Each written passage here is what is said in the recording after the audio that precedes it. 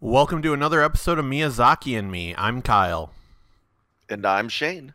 In this episode, we're going over Princess Mononoke. As a little special treat for this episode, we're actually going to splice in a couple little mini interviews that I did with a few people to just kind of add some variety. And I'll just be splicing those in between between segments, and you'll know when those little breaks happen. So, yeah, you'll be able to tell by the fact that they're not us talking. Yes, that will be a very big giveaway. The fact that it will not be us talking. I really love this movie. I will put that out there. It was fantastic, and yeah, I'm really looking forward to this conversation because I really enjoyed this movie. I'll say there's a lot of things going on in this movie. There's a lot of feelings. You know, it's about fear and overcoming and pride in a sense. And but there's really one thing that this movie is truly about, and that's a love a boy has for his elk. It really is, yeah. There's a lot that we talk about with the elk, and various other animals. Yeah. It's really about nature first and foremost. Cool is the true star of this movie. Yeah, cool. Yes, the elk. So Princess Mononoke was initially released on July 12th of 1997 in Japan. It had a budget of about $23.5 million. So it was one of the bigger budgets that Studio Ghibli had to work with. And they definitely put every penny into it and ended up grossing worldwide nearly, as of 2020, through its various releases, it has grossed $194.3 million worldwide. Yeah, this was actually, for a very short period of time, the biggest box office movie in Japan's history. And when I say very short, I mean very short, because it was beat later that year in '97 by Titanic by $1 million. Yeah, Titanic in 1997 was just a phenomenon that really did go globally. Yeah, beating this for the box office is a little ridiculous. It, as I said, it had multiple releases. So it was initially released in the United States in October of 29th of 1999. But let's go back to its initial release for our animation timeline on what else was released in 1997. Three big films were released, animated films, and that was Anastasia, The End of Evangelion, and Hercules. I think it's a stretch saying Anastasia was a big film. I mean, I know it's loved by a lot of people we know, but I don't think it necessarily did that great, did it?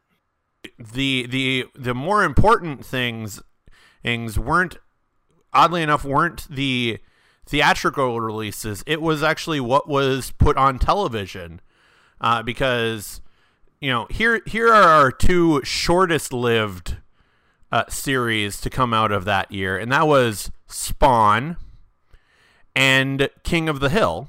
And also in 1997, the first series for Pokemon. I want to be the very best, like no one was before. And then oddly enough, two series that are still running, and that would be South Park and One Piece. Oh God, there's so many episodes of One Piece. I believe they hit 1,000 this year.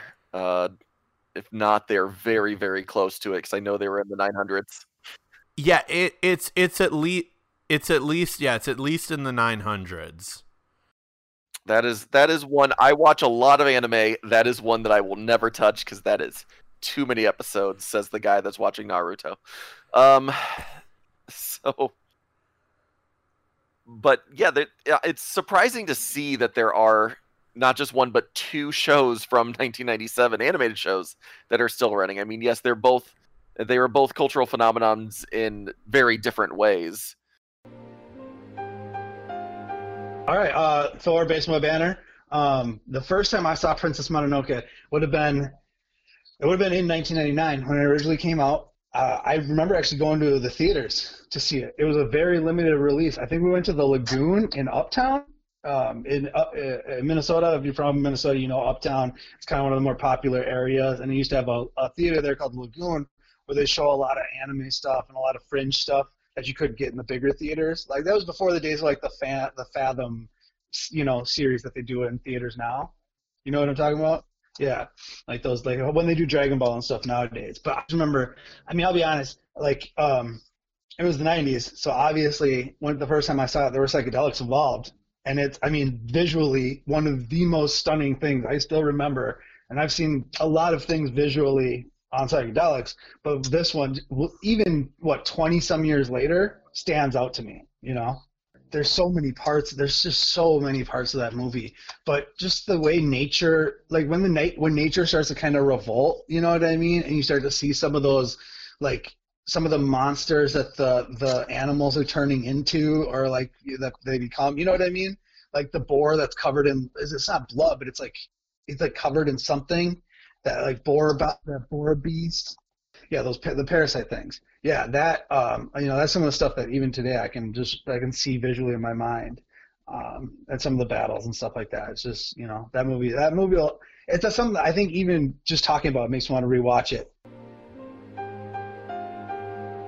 So the release in America for Mononoke is kind of interesting because originally they wanted Tarantino to do it, and he actually recommended the person who helped translate it and adapt it for the American audience, which is Neil Gaiman. And the reason why he recommended Neil Gaiman was that his mother was a big fan of Neil Gaiman, Tarantino's mother. But yeah, let's get into Princess Mononoke itself. Obviously directed by Hayao Miyazaki, written by Hayao Miyazaki. He actually initially did some of the sketches for Princess Mononoke back in the 1980s, actually. Yeah, the original story, the original draft actually was late 70s. Yep, and it's really changed a lot around the time. There's been a lot of different iterations of what he wanted to do with this. At one point, he had her being married off to a demon. There was a point where it was Princess Mononoke would be a samurai's daughter, and there'd be a magical cat from the mountains.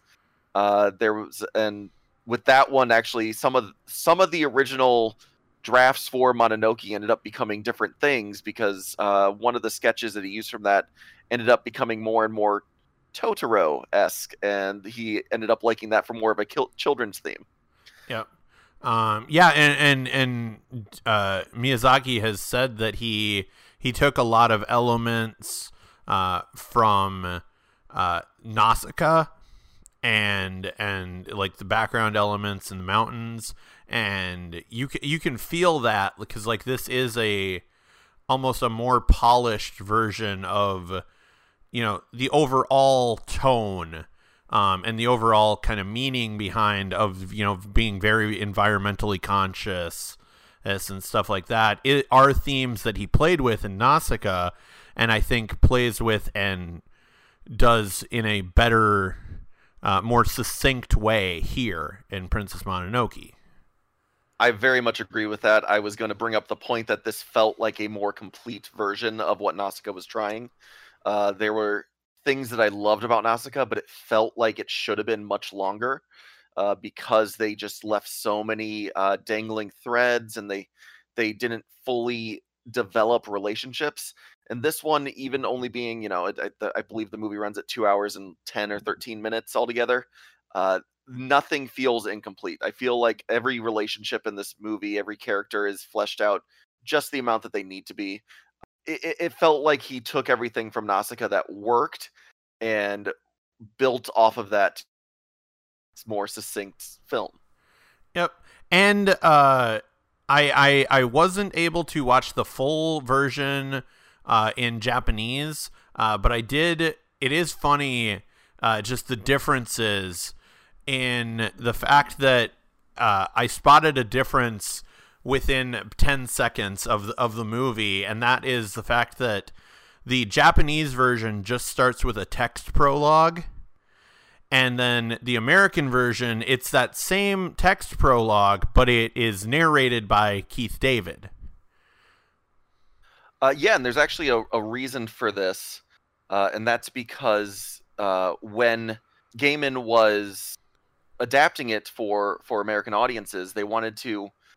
There's a lot of things that are going to be very obvious for Japanese audiences in this, because it's from their culture, it's stories that they've heard, and it's not going to be the same for the English audience. They wanted an explanation to be had for certain things, and so a lot of the adjustments that Gaiman made were just to explain really certain things that might seem obvious to in Japan, but not to Americans.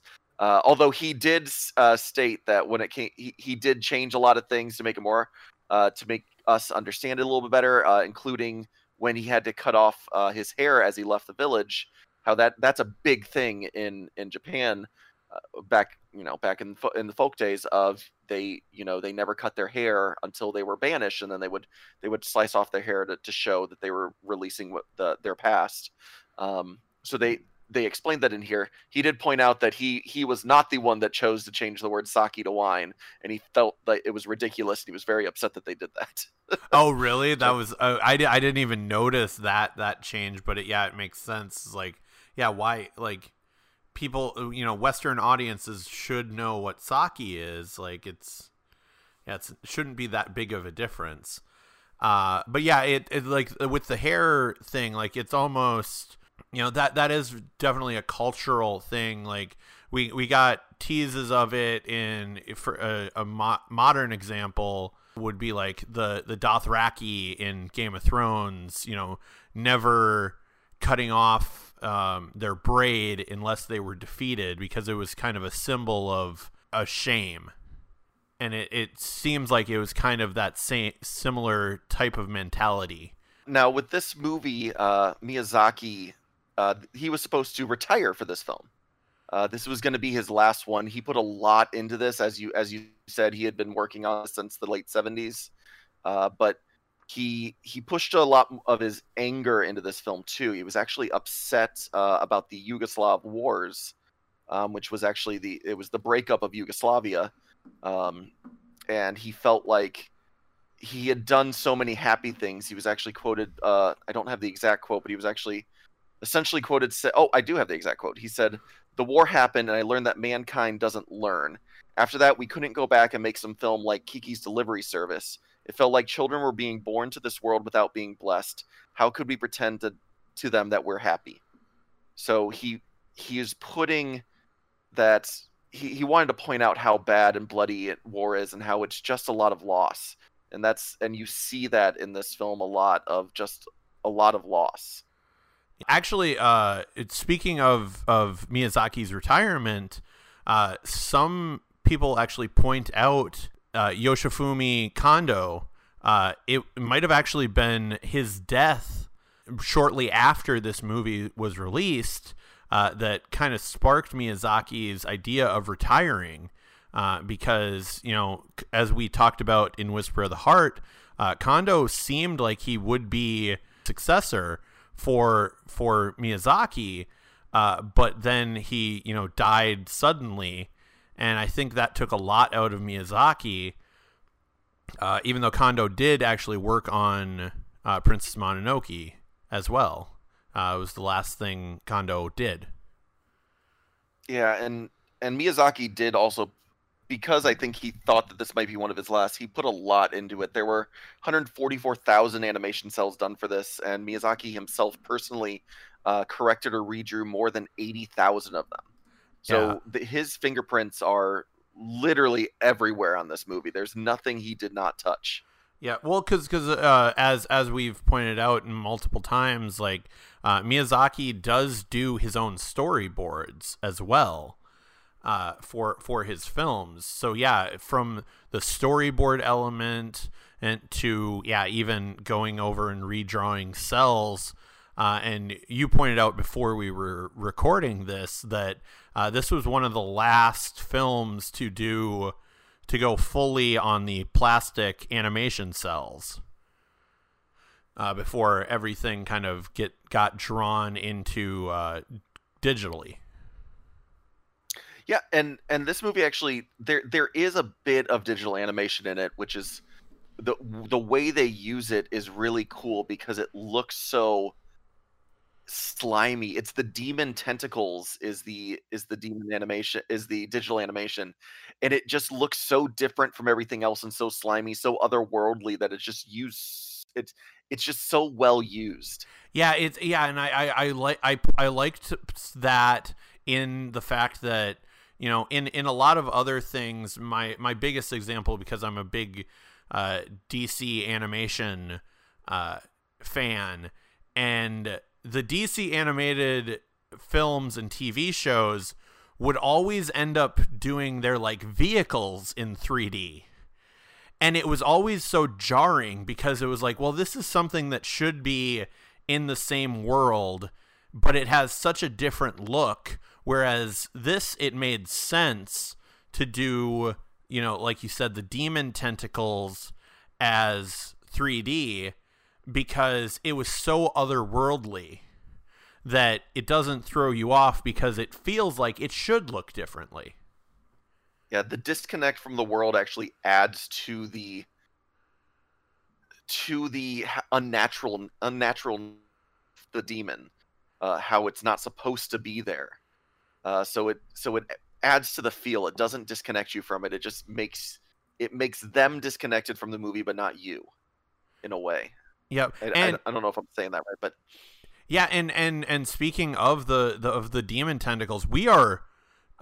You know, there's a film term called in media res, like when you're thrown right into the middle of a scene, and that is kind of what we get. Like we get this short, you know, prologue that is only a few sentences, but then we're immediately, you know, these children, you know, coming back and saying, it's like, hey, we've got to get back to town before, you know, something's coming, and it's like, wait, what's coming?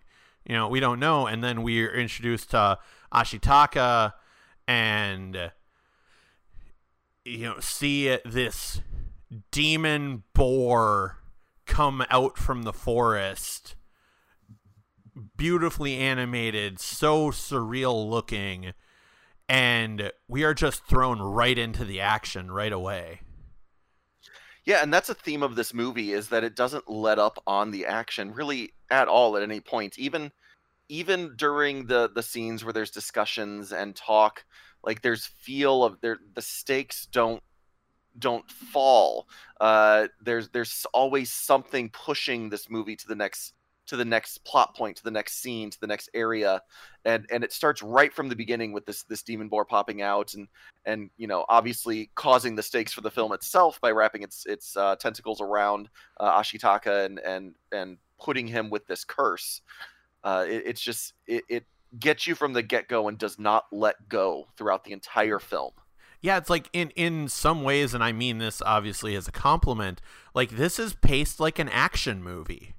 You know, where you get these big set pieces of, you know, this action scene, you know, with the boar, but then you get a little bit of a lull in talking about, you know, Ashitaka meeting with the elders of the village and, you know, finding out that he's cursed and has to go on this search because they said people to the west are more violent and we need you with your you know, peaceful, untainted eyes to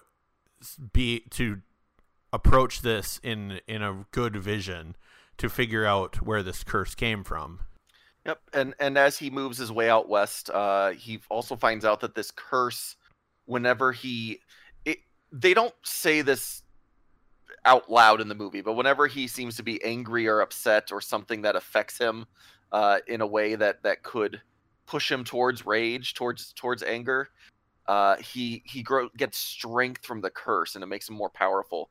But even by using his bow and against people attacking a village, he straight up takes off their heads and the first thing he does is take both arms off of a guy with a sword raise. Like the power that this curse gives him, it's what I portrayed from it was that it's a sense of kind of the symbiote kind of feel of like, we're giving you this power, but we want to push you to the dark side because of the use of it. And so it's this whole thing of Ashitaka, when he needs the power, it's there, but having to fight against, just using it for the obvious way of, what if I just kill them and that will bring peace, and he fights against that throughout the whole movie, which is kind of cool. But seeing that power he gets from that curse is really, really cool. Like, you don't expect a curse to give you additional power. Yeah, and it almost feels like it ends up being this very strong but naturally violent type of symbiote, like you said. Whereas, like, it seemed, because even other than the full-on bullseye shot, early on, every shot that he was doing before he's cursed isn't really a kill shot, except for that one, and that definitely was a last resort. Like, I can't do anything else. Like, I have to go for the kill here. Whereas then immediately once he gets cursed, anytime he uses that hand, that thing is going straight for the kill. Like, in a kill in the most violent way possible. Like you said, taking out the arm, like taking off the arms of the one scout, and full on and shooting off the head of the other. And the violence in this movie is big. I mean, it's such a departure from even other violent Studio Ghibli films. Nausicaa would be a good one to point out with that did have violence. I mean, there is blood that you see. One of the first things you see when he gets to the West is a samurai literally cutting the arm off of a villager. Like, it's there.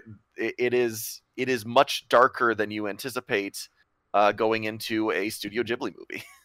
Yeah, and like we talked about early on of some movies not knowing the tone that they would have, and this movie definitely sets its tone early on and keeps with it.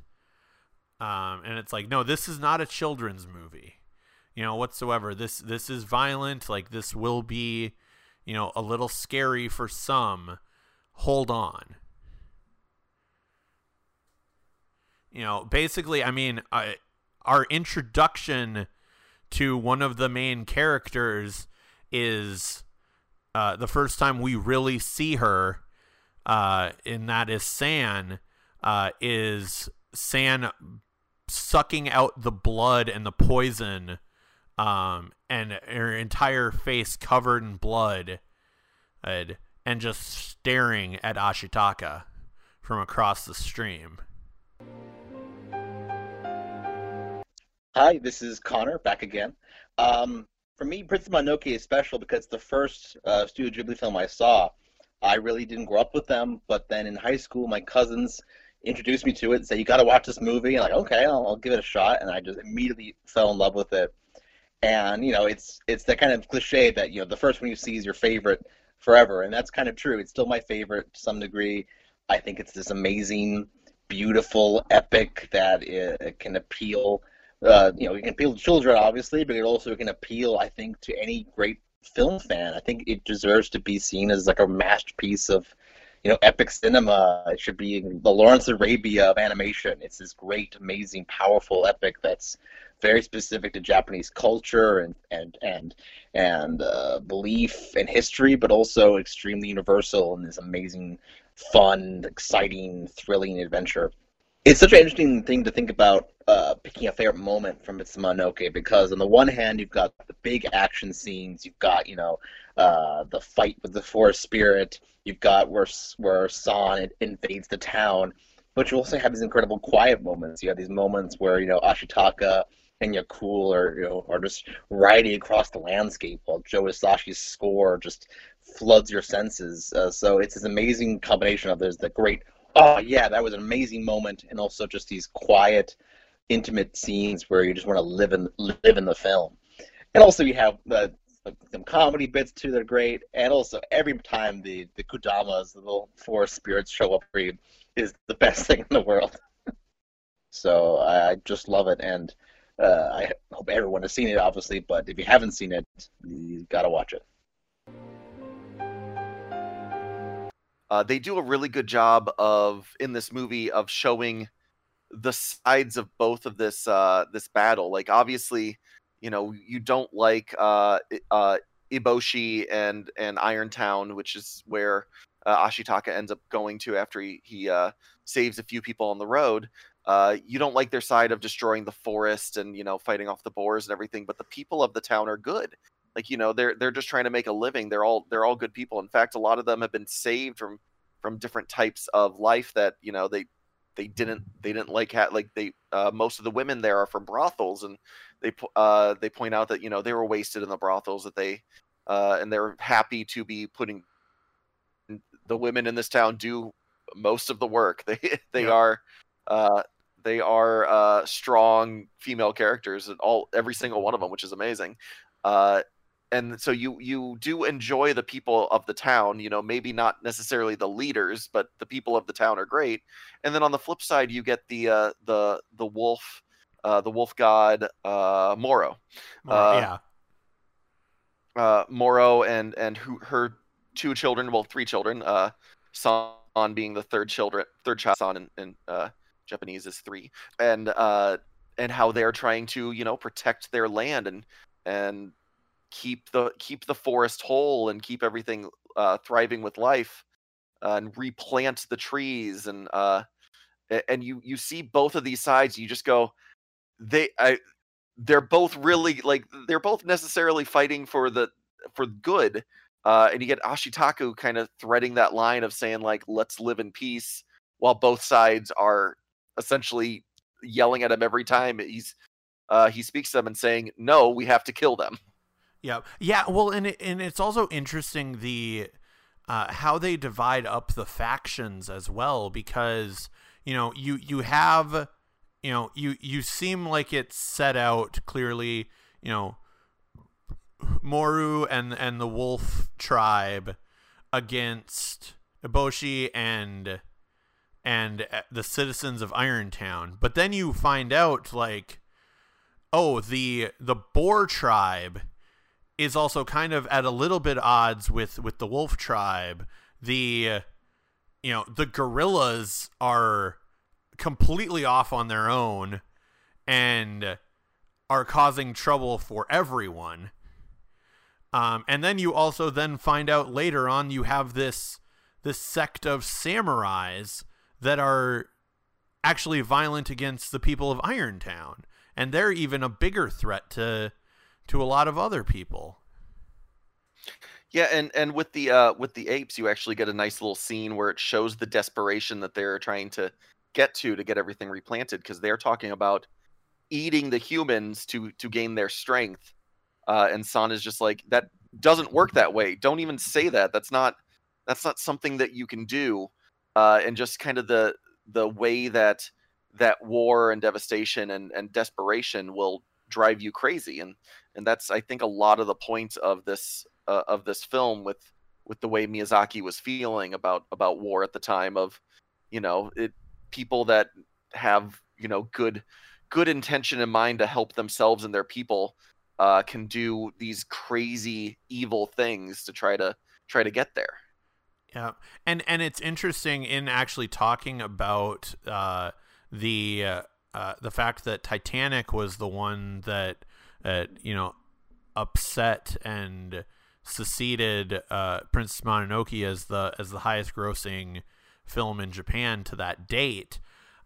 James Cameron actually said he cites Princess Mononoke as an influence actually on Avatar, because of the different clashes in the cultures and being more environmental focused and, you know, concentrating on the ecosystem. He said Princess Mononoke was a big influence on that film. I thought he just straight copyright infringed Ferngully. No, it's a combo. It's a combo of a lot of things. If you steal from a lot of different sources, it becomes your own.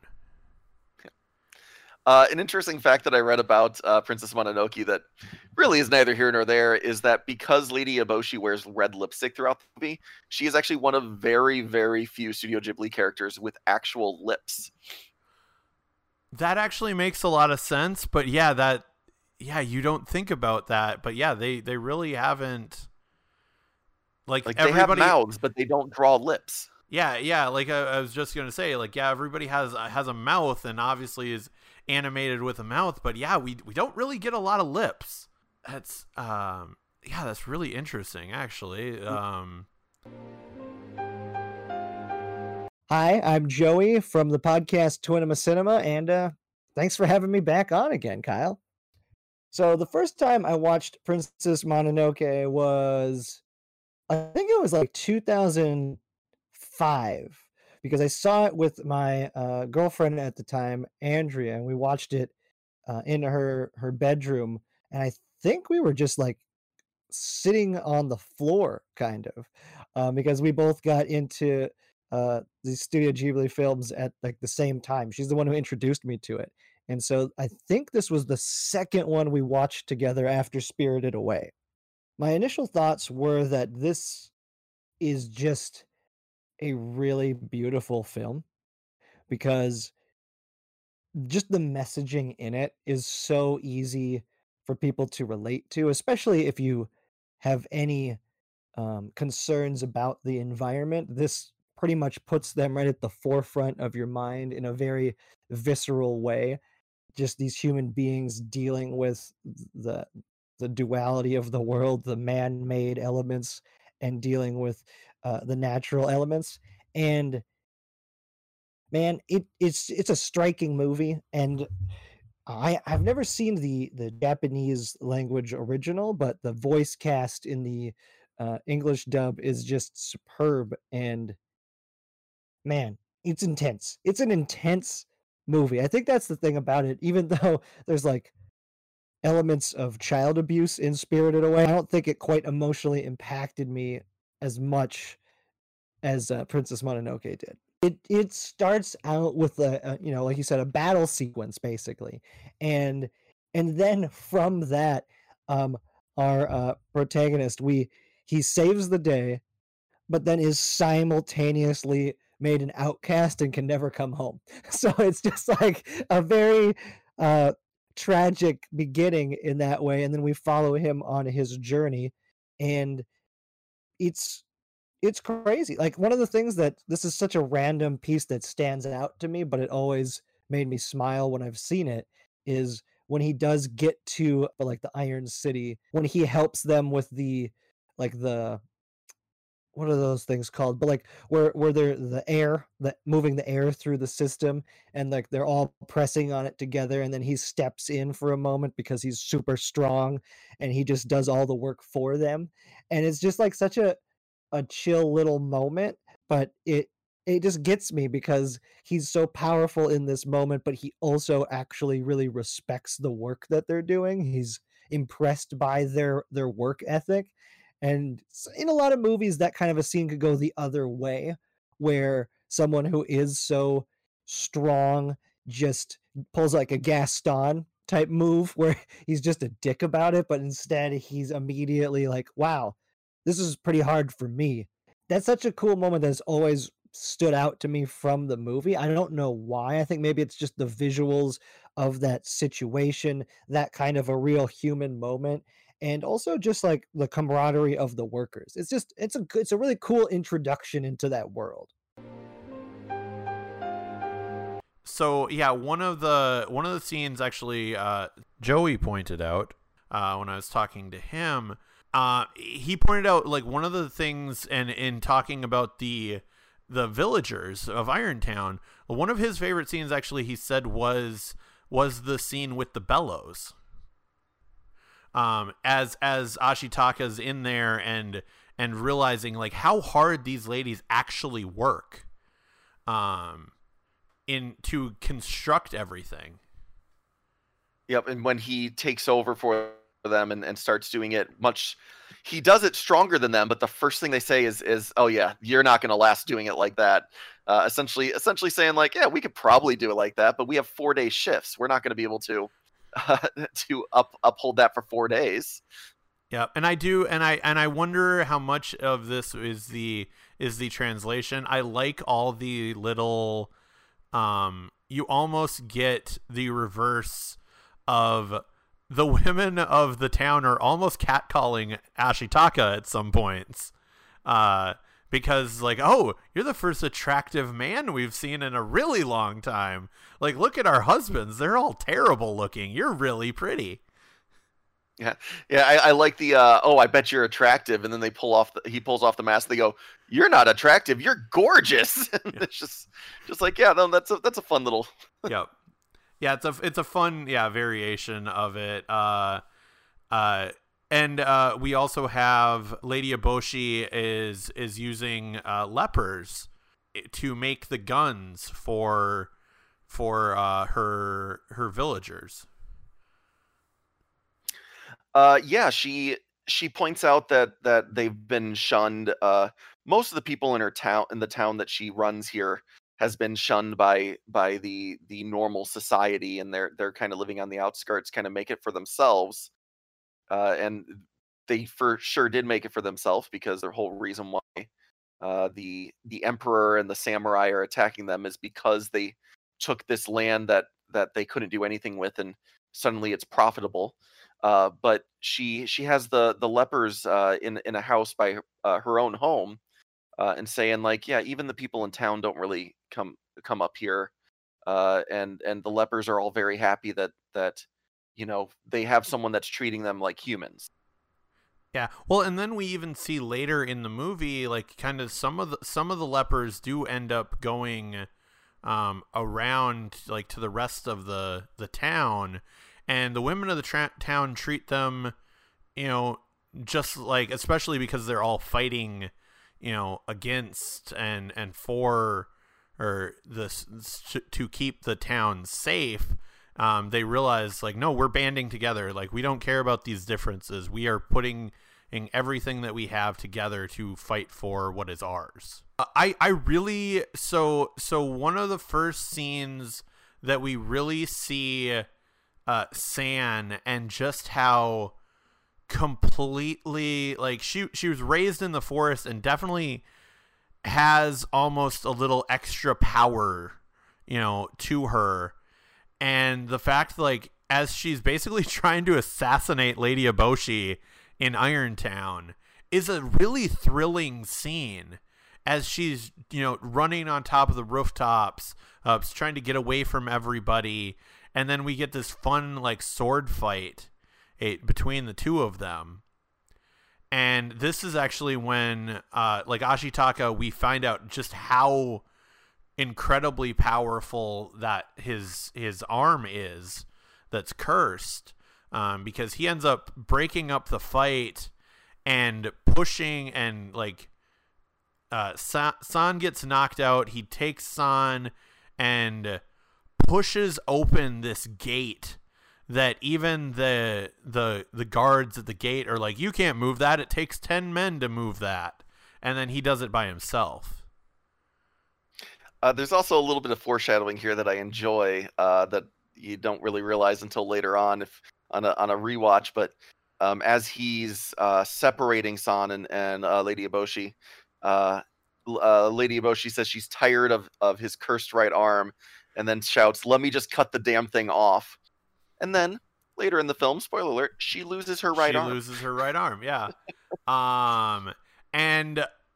And also at this point in time, this is a major plot point. Ashitaka gets shot. Yeah, and it doesn't. Yeah, he does get shot, and it's kind of a cool little scene because you can tell the people of the village don't really want to shoot him, and it's almost by accident that she does fire the gun at him, but then it doesn't slow him down. He pretty much doesn't react and just keeps moving because he has his purpose. He wants to save her. He wants to save San and get out of there, and that's when he gets to the door, and he doesn't really get any kickback from the people of the village. They it's one of those where you see that they are good people. Like they don't want to hurt him. He saves some of them, and they just kind of let him go. Yeah, and yeah, he point we didn't point this out earlier. Like he saved a couple of them when Lady Eboshi didn't. Like Lady Eboshi just, oh, these guys fell. Well, the dead are dead. Let's keep going. Let's get back home. And he ends up saving two of the people and bringing them back, which is how he originally gets to Irontown. But yeah, in being shot, Ashitaka then, finally gets San to safety, but then passes out, and really violent because the wolves finally show up because they're out of Irontown. So there's this scene that, Ashitaka's riding in back, San in front.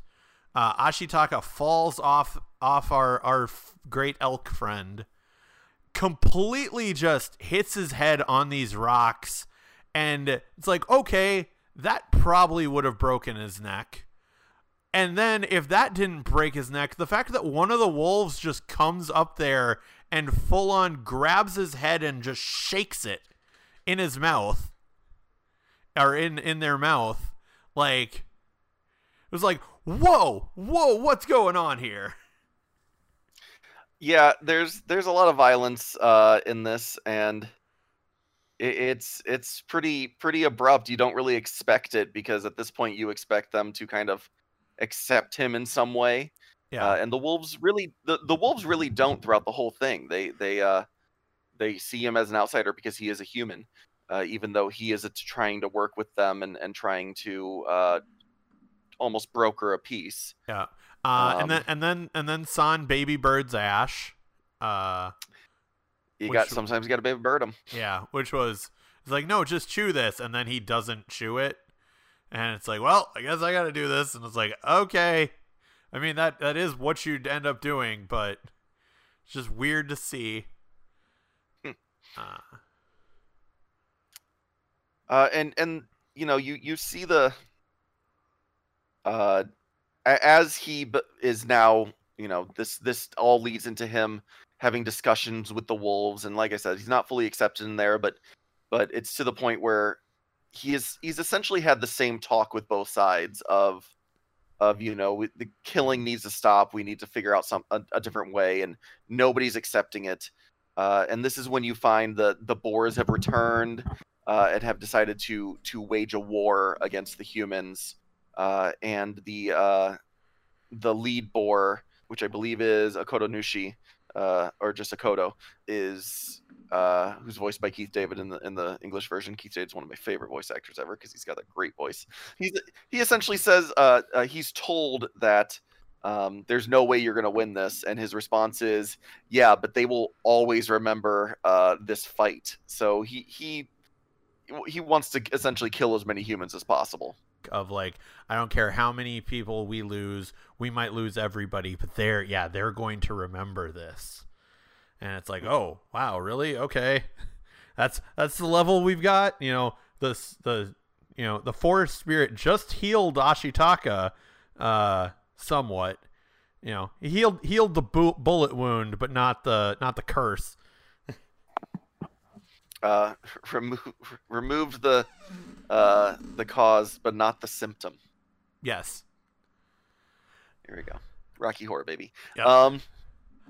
This all leads to a giant fight, to a giant battle. Yeah, it was really interesting because, literally as I was recording with Joey for our little interviews, I had to pause right at about 40 minutes left, right when the fight scenes are about to start.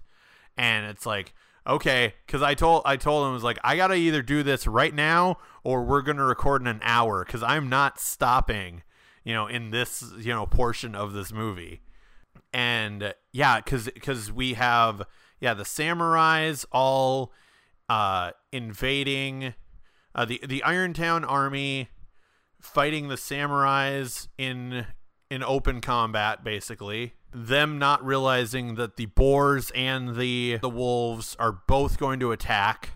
But then Jiho, who we haven't talked about at all, voiced in the American version by Billy Bob Thornton, who's kind of at first I thought he was going to be this lovable little kind of like goofball side character, and then it turns out it's like, no, he's hunting and is going to, try to kill and behead the forest spirit. Yeah, throughout the entire movie, there's this side plot that he is really leading, where essentially you find out that he has a written permission from the Emperor to behead the forest spirits and bring the head back to the Emperor. And it is one of those things that it's sort of, you see it in a few scenes and it's pushed a little bit here, pushed a little bit there, and at the end it's really the crux for the giant's final battle is essentially that the Emperor, 1, wants this town and 2, wants his head. So it's used to this greed is essentially used to attack all fronts. It's used to attack the village, and it's used to attack the gods and the creatures of the forest, all at once, and tricking really everyone at the same time, all in the name of greed. Yeah, and it's crazy because we in this point kind of Ashitaka kind of almost embraces the fact that his one arm is incredibly violent during this fight, because he starts getting shot at with arrows and just snatches the arrows out of the air and then decapitates somebody. The crux for that, he was happy fleeing and getting away and not harmed. But the moment Yakul gets hit with an arrow is when he's just like, nah, brah, nah. I love this elk. I am defending him. And he jumps off, and that's when he takes out these samurai coming after him. Because, as I said before, the main point of this movie is showing the love between a boy and his elk. So much is based off that relationship. Yet we also get, he obviously also cares very deeply about San as well. Even though Moru really hates the fact that, can definitely see the relationship building between the two of them, and that's when Moru tells Ashitaka to leave. But in the same sense, she pushes San to him because she points out that he gave her a beautiful gift because he gives her the dagger. Essentially, he gives San's sibling the dagger to give to her that he received from his younger sister when he was exiled. I am Baal Bracia. I do clown torsion pre-pandemic and sometimes online post-pandemic. I have loved Miyazaki. Let's see. My uncle introduced me to Miyazaki when I was like, oh gosh, I don't know, like 4 or 5. And it was like a huge thing we did together. He was really into comics. He loved a bunch of different animes, and like he introduced me to like the world of comics and like Marvel, and he also introduced me to Miyazaki. And I think Spirited Away and Princess Mononoke were some of the first 2. I think it was Princess Mononoke and then Spirited Away were the first 2 that he introduced us to. So that's kind of interesting. So Princess Mononoke, actually, like, the ending is kind of like, I sometimes even, it's one of those movies and one of those moments where it just really feels deeply. And the ending where it's like he they've solved a lot of their problems, and it's kind of a happy-ish ending where, you know, like the forest and the people are like gonna try and work together and restart, even though everything's burned, like everything burned, so everyone has to start over. But like the something that they don't talk about in the movie as like these two, you know, who are in love are now separated. Also, he never gets to go home, and like I just think about that at the end of the movie, like that ending scene where like he's looking out and she's looking back, and then I'm like, I think about like his people who like he never gets to go home to, and I don't know, that moment for me is always just like, ugh, my heart. I love that film. I think like the artistry, and there's a lot of like, I like watching it both subbed and dubbed. I like both ways. Because one you can watch a little more casually, not reading along. But I think it's a lot of the word choice and a lot of the like. There's like very little moments that he animates, and it's like these like silent moments of motion throughout the film that are just so beautiful. Like the way like her earrings jingle and like looks up, and then like the blood on her face, and like there's just like these moments that just like evoke like so much throughout that entire movie that I just like. That's a very like Miyazaki thing that he does really well. But yeah, I mean this movie's just really good. Like we're kind of gushing over all of these moments and little character beats, and I love the fact that, you know, we can do that over this film. Yeah, it's just the great mix of beautiful animation, wonderful story, fantastic fight scenes, fantastical world, just, and I mean the forest god themselves and the different forms that they take is just it's breathtaking. It's stunning. It's like this is it's a great film. It's everything that I wish Nausicaa was and more. Yeah. And like we said, the relationship between the two, like at the first time that you see the Nightwalker, like it has almost a similar, you know, visual style to those, you know, those five, you know, gods, you know, the earth movers, you know, in Nausicaa. Yeah, very much so. There's a lot of imagery and feel that was used in Nausicaa that is, you know, finalized in this. I would also say that it has very much a Zelda feel for a lot of it. In fact, I would say that Zelda probably stole a lot of their things from this.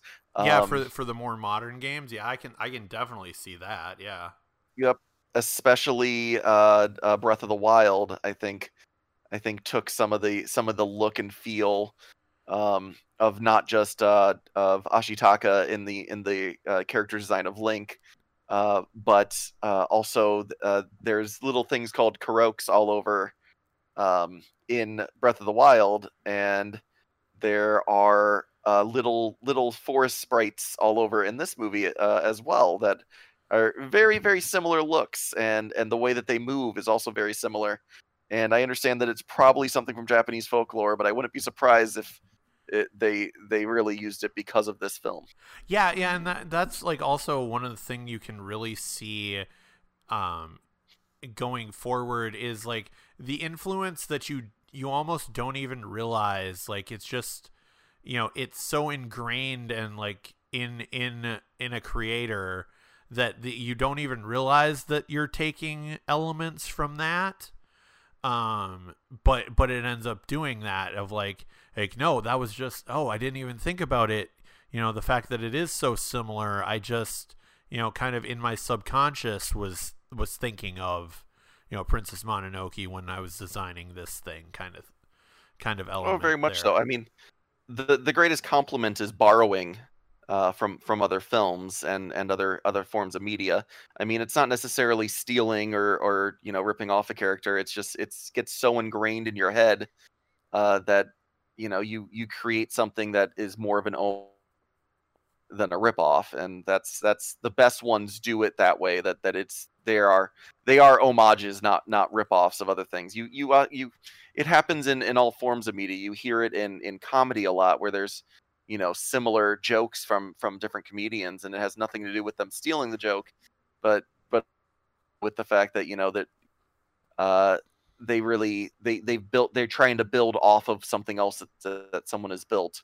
And you hear it in music, you see it in movies. Like it's when done correctly, it's done very well. And this movie, and I mean, most of Miyazaki and Studio Ghibli works have inspired that in so many films that we've all seen over the years, and games, and it's really fun to watch and to the original and go back to them. Yeah, it's like, you definitely, like we said, a movie doesn't gross nearly $200 million in a vacuum without influencing people. It ends up being a much bigger deal than you think, because it was able to get distributed out into so many places. And you found this and pointed out this was actually the first animated movie to win the Japanese Academy Award for Best Work. Yeah, it won't be the last one, but this was the first one that really, I mean, as we said, it broke records in Japan, and it was the first giant. Like, Studio Ghibli had hits before, but this was their first giant hit. Yeah, their first real worldwide, like, immediate kind of hit. Fun fact, which will make you feel bad about the place that we live, Minneapolis, St. Paul.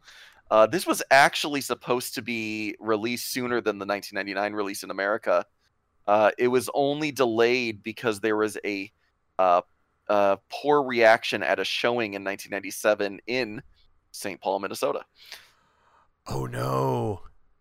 I wonder.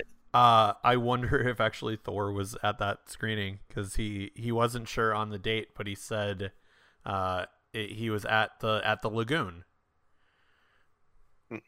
Yeah, they said it was Princess Mononoke was required after it was released in Japan. Its American release was delayed for almost 2 years because of a negative reception. Allegedly, I should say, because of a negative reception at a St. Paul, Minnesota test screening. So apparently they did not get the right audience for that, because obviously this is an amazing film. This is an amazing film. So I actually feel like Wikipedia is wrong on something, as I was looking this up, because it said that this was submitted for Best Foreign Language Film to the 70th Oscars, which actually would have taken place 5 months before this film came out.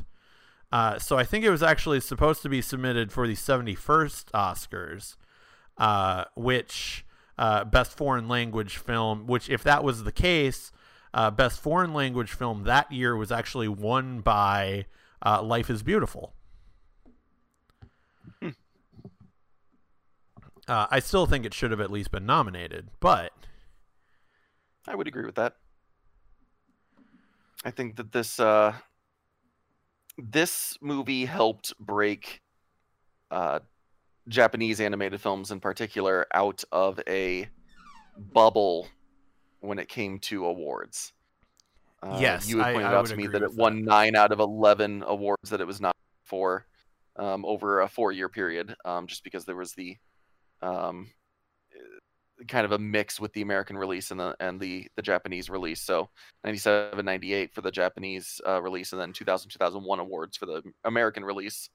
And it really it opened up doors for specifically future Studio Ghibli films to have a chance in awards, where I think deservedly so. They are so well written that people see anime. A problem in art in general is that people put things into a box, and so they have trouble seeing past their opinion of views. That's why they don't see.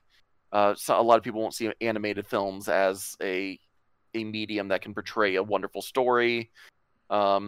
Same kind of thing. You see it in music, where people think that a certain type of music can't display emotions like other music, and I mean, it happens all over the place with different mediums. But animated films and Japanese animated films get put in a box by Americans that, you know, they're for kids, and they're childish.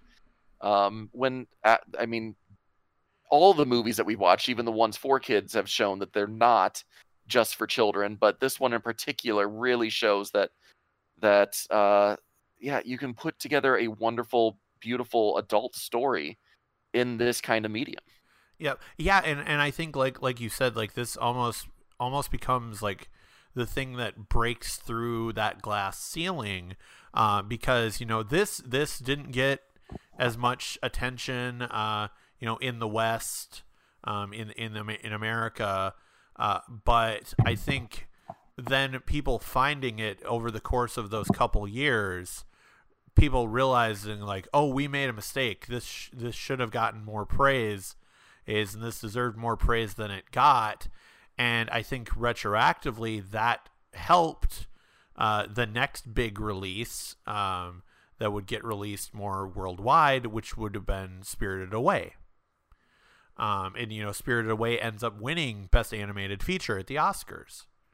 And I don't think it would have gotten that far without a movie like this coming before it. Yeah, really opening the doors. But Spirited Away is not the next movie we were going to talk about, though.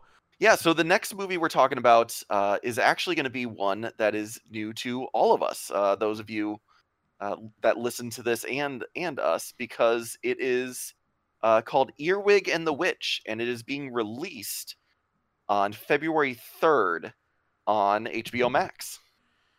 Yeah, so we'll do, it'll be a couple weeks after, because this episode will get released on the 28th. So it'll be, you know, our regular 2-week schedule. So yeah, the second week of February, we will be talking about Earwig and the Witch.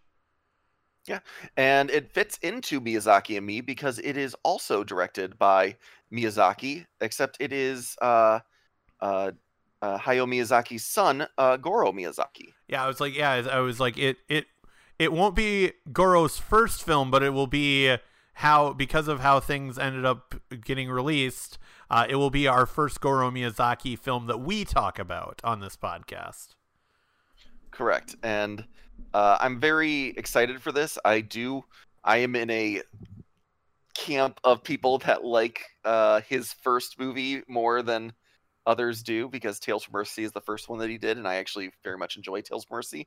But it's unique animation in Earwig and the Witch, so I'm very excited to essentially try something new from Studio Ghibli. Yeah, it feels like it looks closer to a blend of like 3D and stop motion. So we'll have to look into that on how they did that. It's more of a style that a lot of there's been a lot of animated shows that are actually moving into this animation style now. So current children will have experience with this type of animation, but us not being kids use animation style ourselves. So then Shane, plug your other stuff that you've got coming up. Yeah, I actually have 2 podcasts out there. They both release once a month on the off weeks of this one. One is called The Animaniacs. That is with my buddy Carl, where we discuss some of our favorite anime. You can find that on we release it on Anchor, which also co-releases it onto Spotify, so we're very easy to find. And that one, we are currently our first undertaking of that is listening to My Hero Academia. As of this release, we have 3 episodes out, so go check those out. They're all about half an hour a piece, and not terribly long. If you're trying to watch along with us, we're watching 2 episodes at a time of My Hero Academia, so go check those out as well. And then the other podcast I do with my buddy Gabe is called the 5-Star Movie Podcast. And in that one, we are actually watching we each choose a movie that we think is a 5-star movie. Now, the caveat for this are we are not watching these movies and then saying they're 5-star and then discussing it. We are saying that they're 5-star movies from things we've seen in the past, then watching it, then discussing it.